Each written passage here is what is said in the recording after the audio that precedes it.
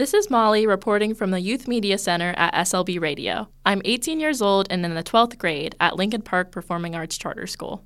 As a senior in high school, all the fun has been sapped out of April Fool's Day. In large part, I believe, because we don't care. It's no different than any other day to us. However, my perspective of April Fool's Day changed last year when I began dating my boyfriend. Yes, my boyfriend became my boyfriend on April Fool's Day, and no, our relationship is not a joke. I see April Fool's Day less as a period of malicious schemes and more so as a celebration of humor and joy in the world, whether that be in a relationship, a friendship, or a new connection. It brings people together. It shouldn't tear people apart. April Fool's Day has long been celebrated by self-titled pranksters, silly geese, and both children and adults all around the world. Recently, it's been taken over by social media tycoons, radio and television stations, and major brands, putting a new spin on the unofficial holiday. The exact origin of April Fool's Day is not known, though, according to History.com, popular theories include France's switch from the Julian to the Gregorian calendar, as well as Rome's annual festival called Hilaria.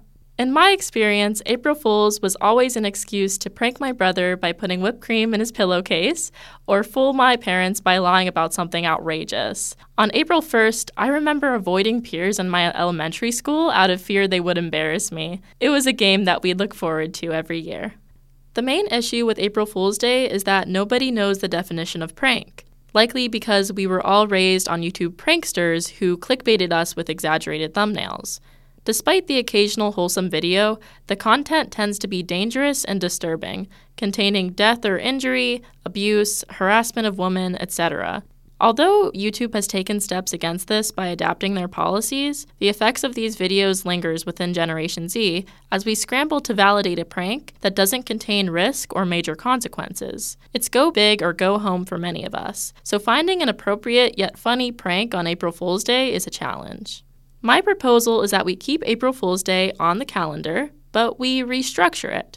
Before that, though, we must deconstruct it and therefore bring it back to the basics. Why do we prank in the first place? Is it to entertain ourselves or others? Either way, why can't pranks entertain everyone involved? Pranking doesn't have to take advantage of others' emotions, but instead uplift them. As we grow older, we lose our innocent senses of humor.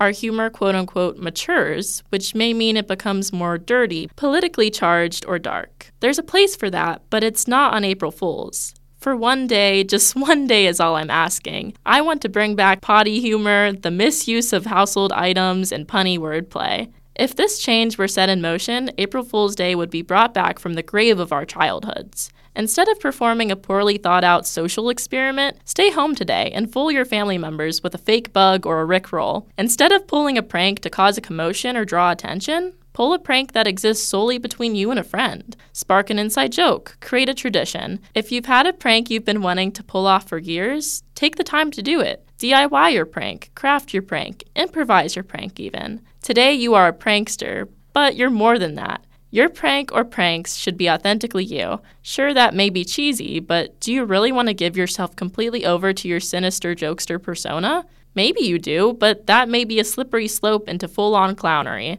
As a final reminder, you do not have to film your prank for it to be funny. Some of the best pranks happen in the moment and would be heavily desaturated if shot for YouTube or social media. Sharing is amazing, and I always encourage creativity.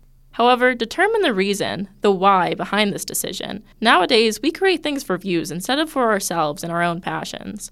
This April Fool's Day, nurture your inner child, have a laugh, fool a buddy or two, and celebrate all the joys in your life. Think of it like Thanksgiving, just with less turkey and more chaos. Be safe out there, everyone, and happy April Fools. For Youth Express, this is Molly, signing off.